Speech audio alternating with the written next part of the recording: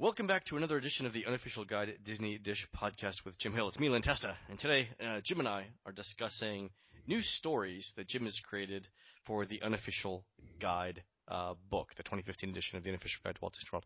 As many of you know, Jim contributes these stories every year, and as I've long said, it is my favorite part of updating the book every year is to hear what new things Imagineers are trying to get funded for the rides, what things they tried to get funded and didn't work out, and the wacky ideas that they had that never seemed to make it off the drawing board. But in order to tell those stories, we need to talk to the man who knows them, and that is one Mr. Jim Hill. Jim, welcome back to the show. Hey, Len. How's it going? Not bad. I mean, other than it's sorry that's Nancy and I are still dealing with the Black Plague, but hey, they're just. Well, it's allergy season here in the Greater South, so this episode is sponsored to you by Allegra. There we go. All right, mainlining that. And Alka-Seltzer Plus Cold Medicine, which is, by the way, fantastic stuff. If in the orange flavor, it's got the right little amount of bite, a little citrus twang to it. It's very nice. And the falling asleep for 2 hours after drinking it is also a plus. It's just a nice nap in the middle of the day. I'm telling you. There you go. So Jim's come up with these stories. We're going to walk through them, maybe starting with the Magic Kingdom. We're going to sort of go land by land and attraction by attraction, and Jim will tell us the stories. The good thing about the podcast is he'll be able to elaborate on them. In the book, obviously, we're constrained by page counts, so you might see a 3 or 4 sentence paragraph telling you a little bit about the story, but there's so much more detail, so much more interesting trivia to go along with the story. We hope to put that into this podcast. If it runs a little long, we may have to cut it short and break it up over parks, but we'll see what happens. So let's start with the Magic Kingdom, Jim. So we'll go clockwise through the Magic Kingdom and start with Adventureland. Okay. And in Adventureland, you say that there's something coming up for Pirates of the Caribbean. Well, we are now about I want to say 6 months. I mean, we're recording this in May. 6 months out from the start of shooting of the final, and that's probably a news that people weren't aware of. But Johnny Depp, while he was out doing press for his most recent movie, sort of made it clear that this is the fifth film of the series will be the last time he'll, get into the Jack Sparrow gear. So they're looking to go out on a high note, and the Imagineers, obviously want to continue to capitalize on these movies. So, we saw the Mermaids go in, on the heels of 4, yeah. Yeah, the fourth film of the series, and we saw Davy Jones make an appearance, in a miscreen and at World's End, and going back to Jack himself turning up 3 separate times the attraction. This one, given that it's going to cap things out, and what's kind of interesting is it's the Magic Bands folks really, really, really want this to be this particular thing to key off of that technology. The downside, something personalized in Pirates of the Caribbean. The downside of that, though, and this is now that Disney's decided that this is going to be the admissions material for the parks, that anybody who comes in can buy them and personalize them, this is really kind of throwing off the Imagineers' original master plan. I mean, there was supposed to be this period where only a select number of Disney guests were going to have these things. And so, we've talked in the past about the Small World doll that you could sculpt online that would then appear in the finale in a flat screen, or likewise, how you could take a family member and make sort of a ghost portrait of them, and then that would emerge also in a flat screen in the Haunted Mansion. But now that this has become the admissions material, yeah. That personalization gets tougher to do in a big attraction like this. So Pirates, 3,000 people an hour, right?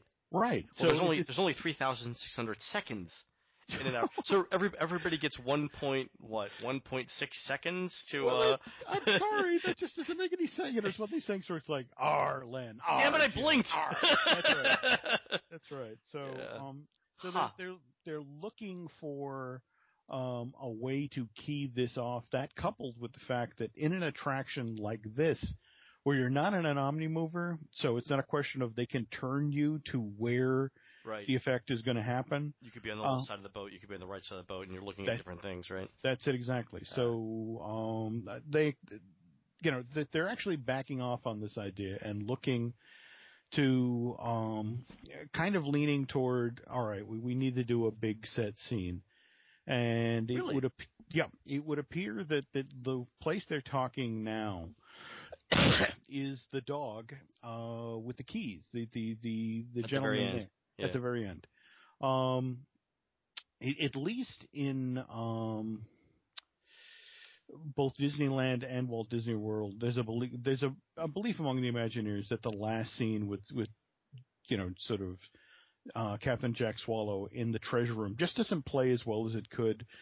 Part of the problem is in Florida, the figure's so deep in the room you can't really see it, and in California it's actually on the load hill, so you get a chance to look at it for a second before you whiz by it. Yeah, you scoot up the hill, yeah. So the belief is now that, well, why don't we look at, it was a wonderful moment in the movie. Why don't we put the Jack Sparrow character in there, and it would be a funny button for the attraction. What's kind of interesting, though, is the one person who's sort of voiced his opinion about, I don't want this to happen, is Johnny Depp.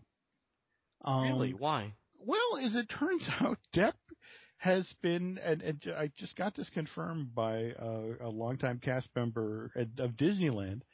Depp will do, it's something he doesn't really like to talk about, but he travels with his Jack Sparrow costume, and he will, on occasion, go to a hospital ward and be Jack Sparrow for a bunch of kids who have cancer. And again, it's not publicized.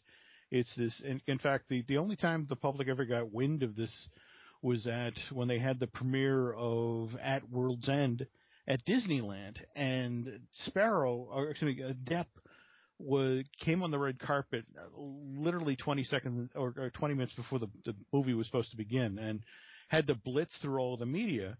And he didn't have any time to really get autographs or a picture with the fan, and everyone was pissed off, and it's like, you don't understand. He just spent 3 hours over at the Disneyland Hotel with a room full of kids.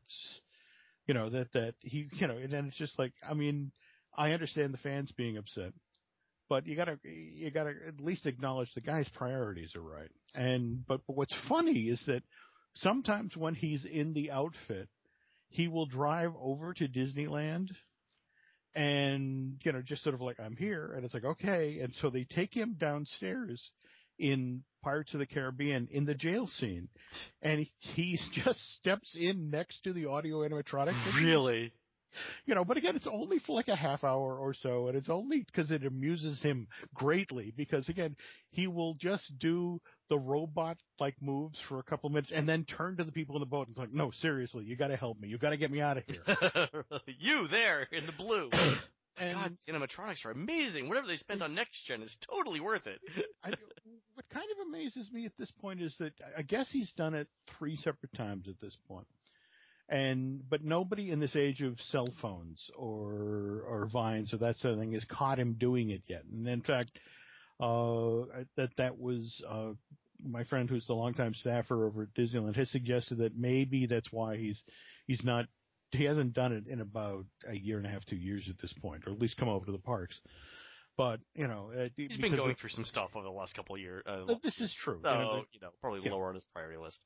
But I would imagine as we get closer to, again, Dead Men Tell No Tale, and again, that's the name of the next film, which is supposed to come out in 2016. That they actually, Disney found out that Universal had decided to open its Jurassic Park reboot, Jurassic World, on the exact same day as Pirates, and it's like, maybe putting the 5th film in the series up on that date isn't the smartest move, so they pushed it out to 2016, but they're still going to start shooting at least second unit stuff this fall. and then get serious about shooting the movie, which is going to be big time, ocean going epic this time around. Really? In 2015. Yeah, they've just So they have a hired. script? They have a script that they are once again rewriting. The directors have been locked in place for a while. These are the guys who did the new version of Kon-Tiki that everybody loved so much. But they thought that it might be fun to sort of bring things full circle, and given how much of the first Pirates of the Caribbean, Curse of the Black Pearl was out on the water, let's go do that again. So, of course, that's a fun idea on paper until you're on your 100th day on the water and everybody is sunburned and crabby. Yeah, exactly. Crabby. Funny. But anyway, that's the way that's going to go. And supposedly, again, for the final, in honor of the final film, they'll just pull the Johnny figure out of the treasure room and put him in the scene that people want to see him in, which is in the jail scene. So Interesting. Cool. So moving on through the park, the afternoon parade, you have an interesting story about how there are lots of elements in the new Festival of Fantasy Parade, right? There are a lot of elements related to Disney princesses, specifically a lot of elements related to the Sleeping Beauty film, except for one. Well, you gotta feel bad for Aurora. It just was one of these situations where Steve Davidson was working on the parade. In fact, the float that we're talking about here, what is it? The Princess Garden float. It's the one that leads off the parade. It's kind of a celebration, or at least you look at it, it's a celebration of the Disney princesses. You've got Snow White on there, and you've got Cinderella's dress form. And the stages where these princesses sit, they rotate. So they each side of the parade route gets to see the princesses. So the Anna and Elsa, when they're on the right, they'll eventually switch to being on the left through this giant thing, almost like the teacups spin, like same sort of like they do. And in fact, again, not to be mean here, but that wonderful craftsmanship that you're looking at was originally done for Tokyo Disneyland. This is one of the two units that came over. Anyway, so again, the original plan was Aurora was going to be on this float. Here comes November of 2013, and the whole world is losing its mind over Frozen.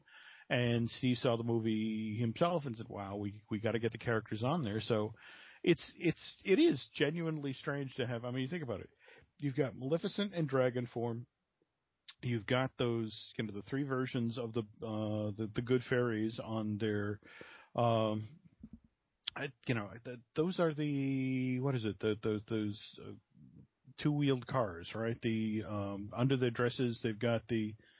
I know what you're talking about. Yeah, but they're mobile. Yeah. Yeah, built here in New Hampshire, and of course I'm blanking the name. And you've got Philip fighting with ravens, but Aurora is nowhere to be seen. And it's just you've got everything. You got everything from Sleeping Beauty except for the title character. Well, she's probably backstage dozing. That's what it is. It's like, wake up, we gotta get on stage. It's like, again. 5 more minutes. That's funny. But yeah, that's and again just. Last week, Iger in the quarterly earnings call was just talking about how, we are looking to increase. We believe that Frozen is going to emerge as one of Disney's top 5 franchises of all time. So we are looking for places to put the characters in the parks, and and to celebrate that world. But as of right now, we'll get to the Epcot story about why they bumped them out. They literally decided to take them out of Norway because of the impact they were having on guest flow and that sort of thing over at around World Showcase Lagoon. But something to be seen over there. We'll get there. So good. Staying in the Magic Kingdom, and speaking of princesses, we the new Princess Ride, which is from Snow White. Yep. You have a story about the Seven Dwarfs Mine Train. It's an interesting sort of bit of recycling from the old Snow White Scary Adventure ride. Yeah, they had decided. Again, you have to understand that the closing of Snow White Scary Adventures was a somewhat controversial move, and they knew that The fans would appreciate it if they folded various elements in. So, truth be told, there's actually, I want to say, 7 figures from the Seven Dwarfs that make it into this attraction. But it's not the dwarves, right? Yeah, well, we do have in the finale of the sort of the button scene for the attraction where you're looking into Snow White's cottage, and you can see the 5 of the dwarves have actually been pulled out of the original attraction. You've got Grumpy, you've got Happy, and but again, what's kind of interesting, and this is a minor quibble about the ride itself. The scale here just doesn't match the size of the dwarves that we saw earlier in the attraction. But again, these were designed for the dark ride that opened in '71. And how is the scale off? Well, it's the dwarves when you get to see them. I mean, Doc is seated in a chair and sort of towers over you. I would say he's a pretty big dwarf. He's about 5 feet tall. Or in fact, but part of the problem is they needed him that big because of how fluidly he moves. There you There's a lot of can't. stuff behind him. Yeah. All right. Yeah. Likewise, the projection equipment for his face, that sort of thing. The other dwarves that are positioned around the ride, I want to say, are a good 4 feet tall. That sort of thing. Whereas, that's like Italian grandmother size. That's not really dwarf. There you go. That's exactly. Yeah. And then, but when you get to the Enchanted Cottage scene, you actually have the dwarves that are pulled out of the ride, and they're, they top out at about 3 feet, and which makes them kind of hard to see through. Again, I don't understand when they started putting picture windows in the Black Forest, but they're there in Snow White's cottage. But anyway, my personal favorite of the elements that they carried over from Snow White's Scary Adventures are the 2 vultures who, used to sort of, the heads would follow you as you pass through the room. My question though is these were inside from 71 to when was that they shut it down? 2010, 11, 2000. So yeah, that's a lot of years indoors, and now these 2 figures are up on a high. When you get to the first load hill in the attraction. Oh, they're outside now. They're outside. So I don't. I wonder if it's the UL wiring for that is approved for outdoor use. Oh, speaking of which, I really hesitate to bring this up, but I just found out about this. We recorded our Seven Dwarfs Mine Train thing last week or thereabouts. I heard from somebody who in the industry who got through the attraction and said, don't get me wrong, they've done some wonderful work, but the UV paint that they use for Seven Dwarfs Mine Train starts to fade in 6 months. Really? Yeah. So this is one of these situations where you're now in the hands of Walt Disney World's maintenance department to make sure that they're going in there and touching up the paint and, really, because again, the reason that room where a Million Diamonds shine really pops is because of all this clever use of UV paint in addition to the lit from within, projected face figures of the dwarves. So I guess what I'm saying is if you want to see this thing as the Imagineers originally envisioned it, now you need to get there fast. You have so it still hasn't opened. We're recording this in the middle of May. It still hasn't opened. Do you think it's still on schedule for the end of the month? They seem determined to make the May 28th date. They also, from what I've been hearing, have been doing again, this may be, if you're going to be going down to Disney over and be in the kingdom over the next couple, 2 weeks or thereabouts, keep an eye out for people with clipboards, because what they're doing is evidently recruiting guests to experience this. But again, just, it's luck of the draw, if you get there at the right time, and, but they just now feel like so many people had come, booked their Walt Disney World vacations, because again, the rumor was this would open late April, early May, that, better to send people home who can evangelize about, wow, I went on that new ride and how fun it was, as opposed to, I stood there all day and couldn't get in, and I saw them running the trains, and what a jip. Yeah. So, that's where they're kind of leaning here. All right, cool. Staying in Fantasyland and talking about new things that may not pan out. I love the title of this story, by the way. You mentioned something about the Peter Pan's flight and how remember the queue had been altered for this because apparently it was going to get some new interactive elements, but now it doesn't look like they're going to do anything on that. Yeah, What? and this is, and again, the problem is, in order to tell this story, you have to sort of acknowledge that as magical as the magic bands are, and all the cool stuff that you can do in the parks with them, they did come at a cost.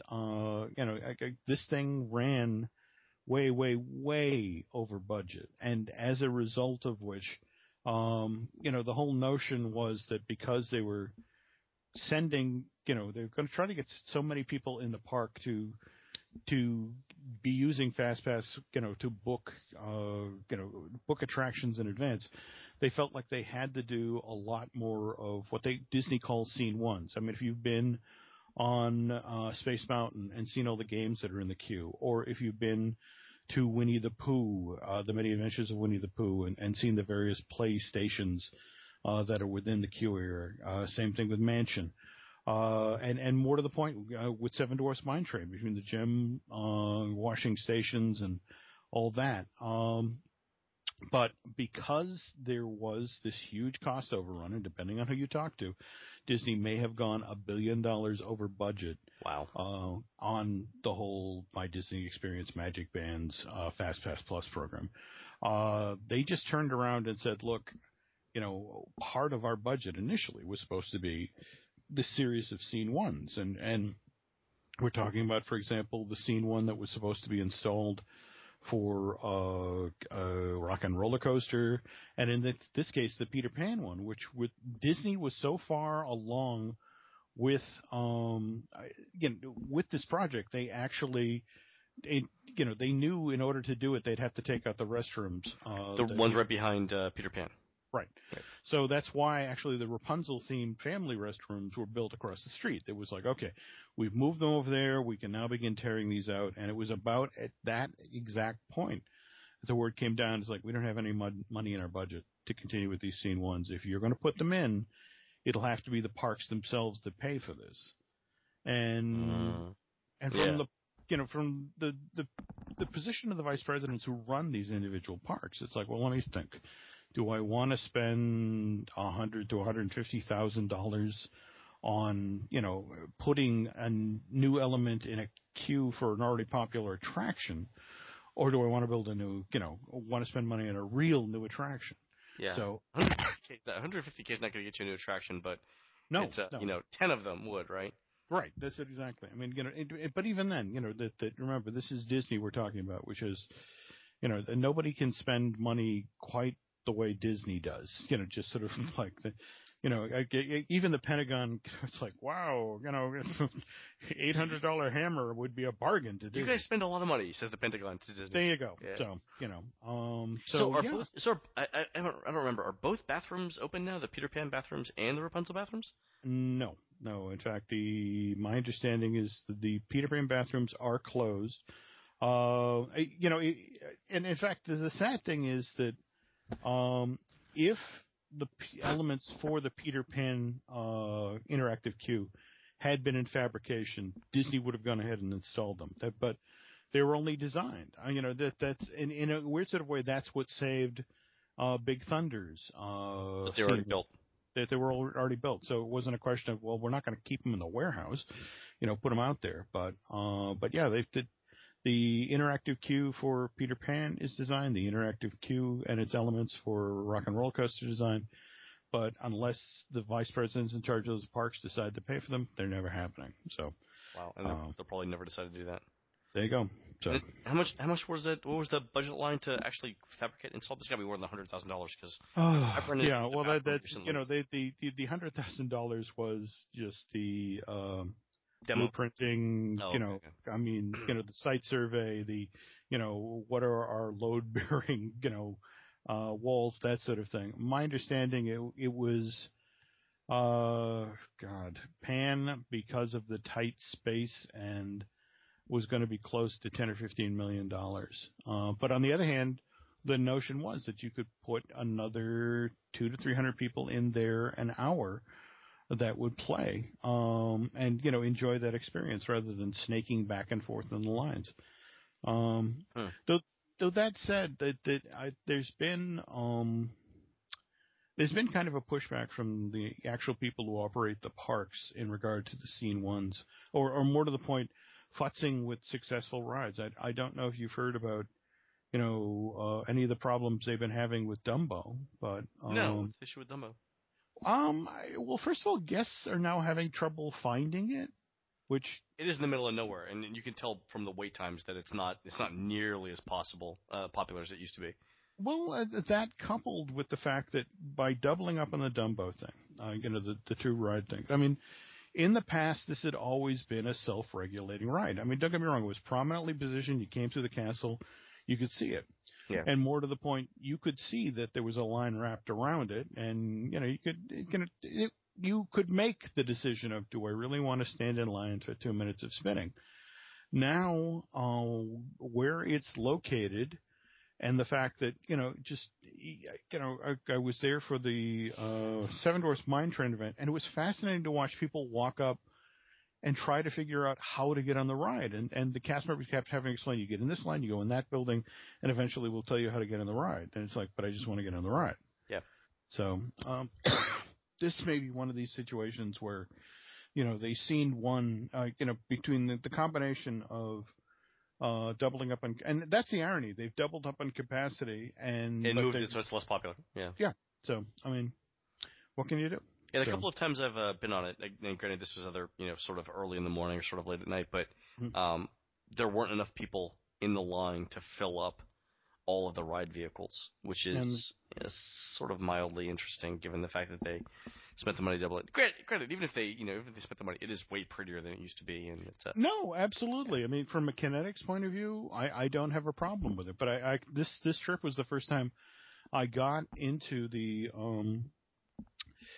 the actual scene one, and again, nothing says I should spend lots of time in here like lots of screaming children. Exactly. Yeah. And the sound of screaming children just makes me happy. And then the whole notion of hand me here's your beeper to let you know that when it's time to go on the ride, and it's just sort of like it's like I came to go to a theme park, not to Panera's. But, it's like, all right, okay. Jim, your sandwich is ready. There you go. Time to spin. That's funny. So. All right, staying in Fantasyland, you've got a great story involving an attraction that just turned 50 years old this year. Not in Walt Disney World, but in Disneyland. It's It's a Small World attraction. Yeah, and in fact, I just tripped over this story. I want to say a week to 10 days ago, prepping for a walk and talk I was going to do in Flushing Meadow. But the history of Small World is fascinating in that, again, this is the attraction that never really should have happened. I mean, evidently Pepsi-Cola knew as early as 1960 that they wanted to do something for the New York World's Fair, and more to the point that they wanted to be involved with UNICEF, which the United Nations Emergency Fund for Children. But again, as giant corporations do, they kept dithering, and they kept doing different presentations, and finally it's the summer of 1963, and they don't have anything. But it turns out that Joan Crawford, all right, whose late husband was the CEO of Pepsi, and when he passed away, they as a goodwill gesture and really not thinking clearly, put her on the board of directors. Because nothing bad could ever come from that. And so she's like, well, I know that nice Walt Disney. Let's call him. I know he's doing some stuff for the fair. Maybe he can help us. And there's of course the famous story about the call goes through to Disney, and it's Admiral Joe Fowler, the guy, a guy who again was known from Disney as can do. Walt would say, well, Joe, we're going to build them out in the middle of Disneyland. It's like, can do, Walt. And this is the one time he said, can't do it. I'm sorry. Just we've got 9 months at this point till the fair opens up. There's nothing. We'd have to design a building. We have to design a ride. There's just not enough time. We have and so, the Pepsi people went away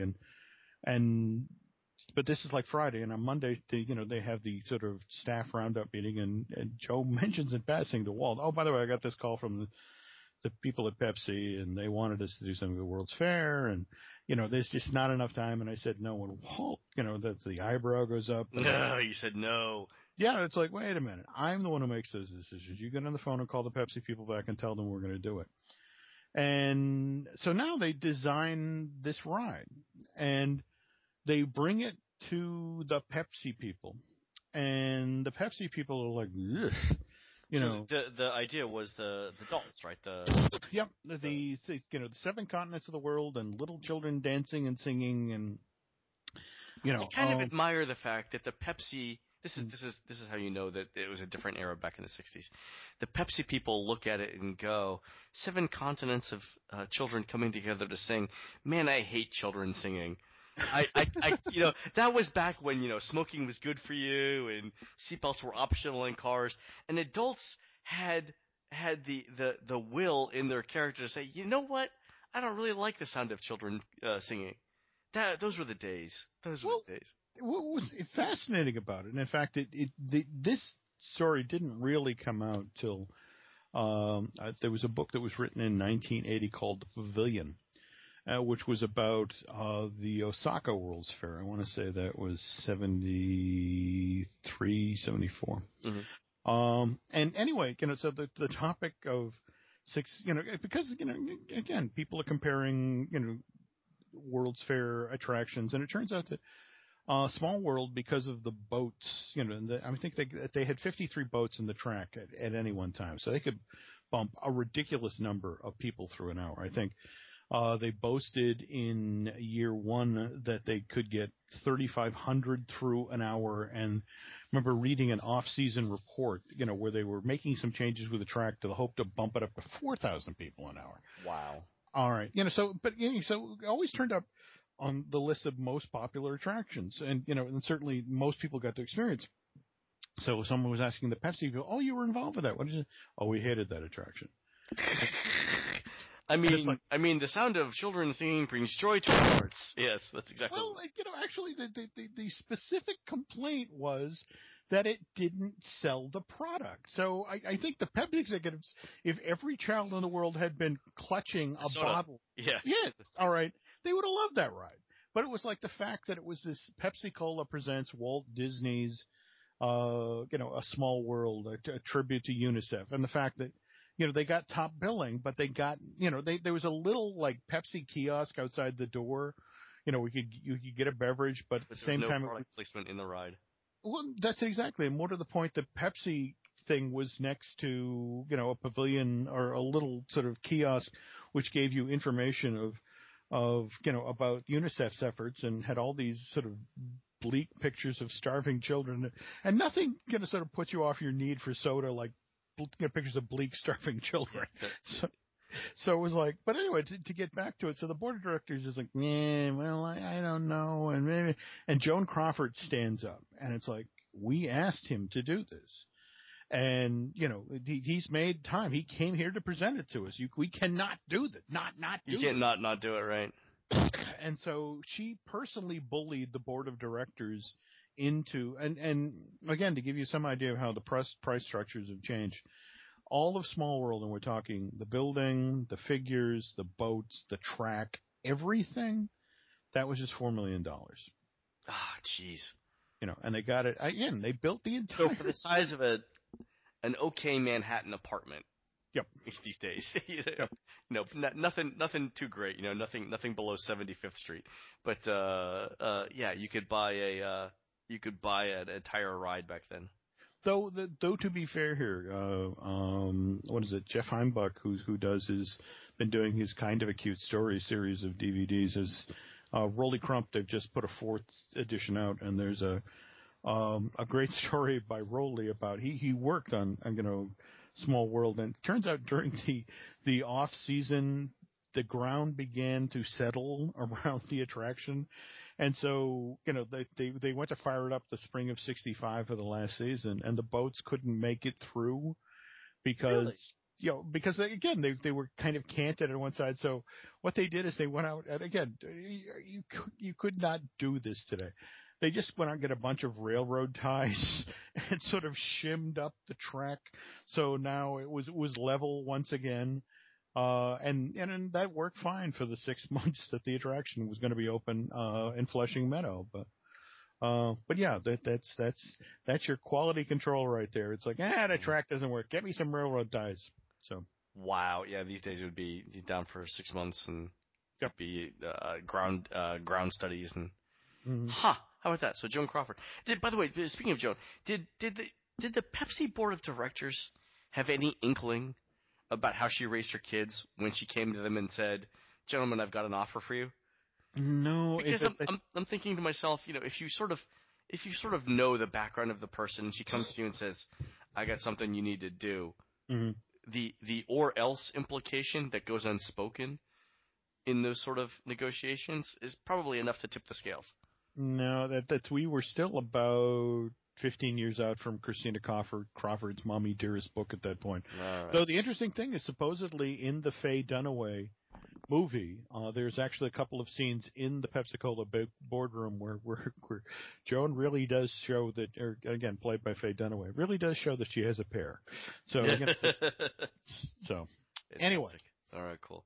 All right, so a couple more things in the Magic Kingdom, and we'll wrap up this episode. You talk about Main Street USA and the construction stuff going on there. Yeah, I love the title of this one, by the way. Well, hang on. I've got it here somewhere. Think of this as an amusement park angioplasty. Yes, think of this as an amusement park angioplasty. All right. This is where it gets kind of interesting, and you get to see the ripple effect of opening New Fantasyland. Now this past holiday season was really the first time after the opening of New Fantasyland that they could really feel the full effect of what that could absorb. How many more people you could put into the park. Right. And again, at the quarterly earnings call earlier this year, Jay Rizzullo boasted about the fact that they were able to put 5,000 more people per day into that park because of New Fantasyland. In fact, for the first time in a long time, over the 2013-2014 holiday season, they didn't really do any phased closing. I mean, they actually reached points where the parking lot was full, but if you wanted to go to the Magic Kingdom, they would send you over to Epcot and tell you to get on the monorail and come over to the Magic Kingdom, and you could still get in. Because this area, and again, that you of all people understand that, for example, with Little Mermaid, it's not just the people who were on the ride at that time; it's the people who were standing in the queue. That number of people you've gotten off the street. Just those lines, just those that or the people eating and Be Our Guest, that sort of thing. That allowed to bring many more people into the park, and of course, when you see how big the queue is for Seven Dwarfs Mine Train, I'm thinking we're talking about bumping out attendance levels to the park for the Kingdom to max it out by possibly as high as an additional 8,000 to 10,000 people. Wow. But conversely, these people have to get back to New Fantasyland, and they found that a real pinch point in the park was the hub. That because there is so much open grassland and that sort of thing, the rose gardens, all that, especially when it comes parade time or fireworks time, right. This is dangerously congested back there. And so what they've decided to do is create this additional set of walkways that'll actually be brought into play every night for special viewing of the fireworks. In fact, if again, getting back to the magic bands, if you've done your homework at home and booked your, I want to stand in the special place to watch the fireworks. This is where they'll corral you. They'll just sort of take one whole set of walkways and sort of chain off the entrance and the exit. And as you arrive, you'll just be told to go to that point, show your wristband, and be waved in. And this is an area that's supposed to hold 1,500 to 2,000 people. Wow. Yeah.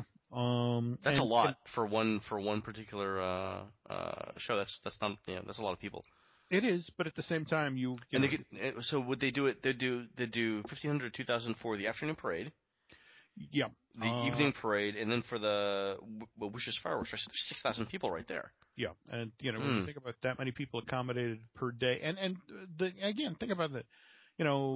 Think about the how many of us have spent hours standing trying to get maintain a primo spot so we can enjoy a show, and the notion of walking up even 10 or 15 minutes before it begins, getting waved into an area and be standing there as Tinkerbell, standing in the exact spot that Tinkerbell flies over as the fireworks begin. I mean, this is. I know magic bands aren't necessarily popular with diehard Disney fans, but for the Joe and Jill Sixpack, the people who actually buy the vacation packages, they love this. And more to the point, Disney knows it's going to take 2 to 3 years longer than they had initially expected to recover all of the startup costs for this, but they just keep talking about when they get in front of the financial people about just the change in impulse buying we're seeing, because people have the wristbands and it's like, I want a churro. I have a churro. They're going to try to recover an extra $1 billion in churros alone. So it's going to be interesting to watch. That's how they're going to get their money back, on the basis of one sugary fried treat at a time. There you go. Awesome, Jim. Well, thanks for sharing these stories on the Magic Kingdom. Let's save the other parks for another show, because we're already at a pretty long show for this one. How's that sound? That works. Excellent. All right, everyone. This has been another edition of the Unofficial Guide Disney Dish podcast with Jim Hill. Jim, thanks for attending the show. Please go on to iTunes and rate our show and tell us what you would like to hear next. We do read those comments and try and incorporate them. For Jim, this is Len. We will see you on the next show. Take care, guys.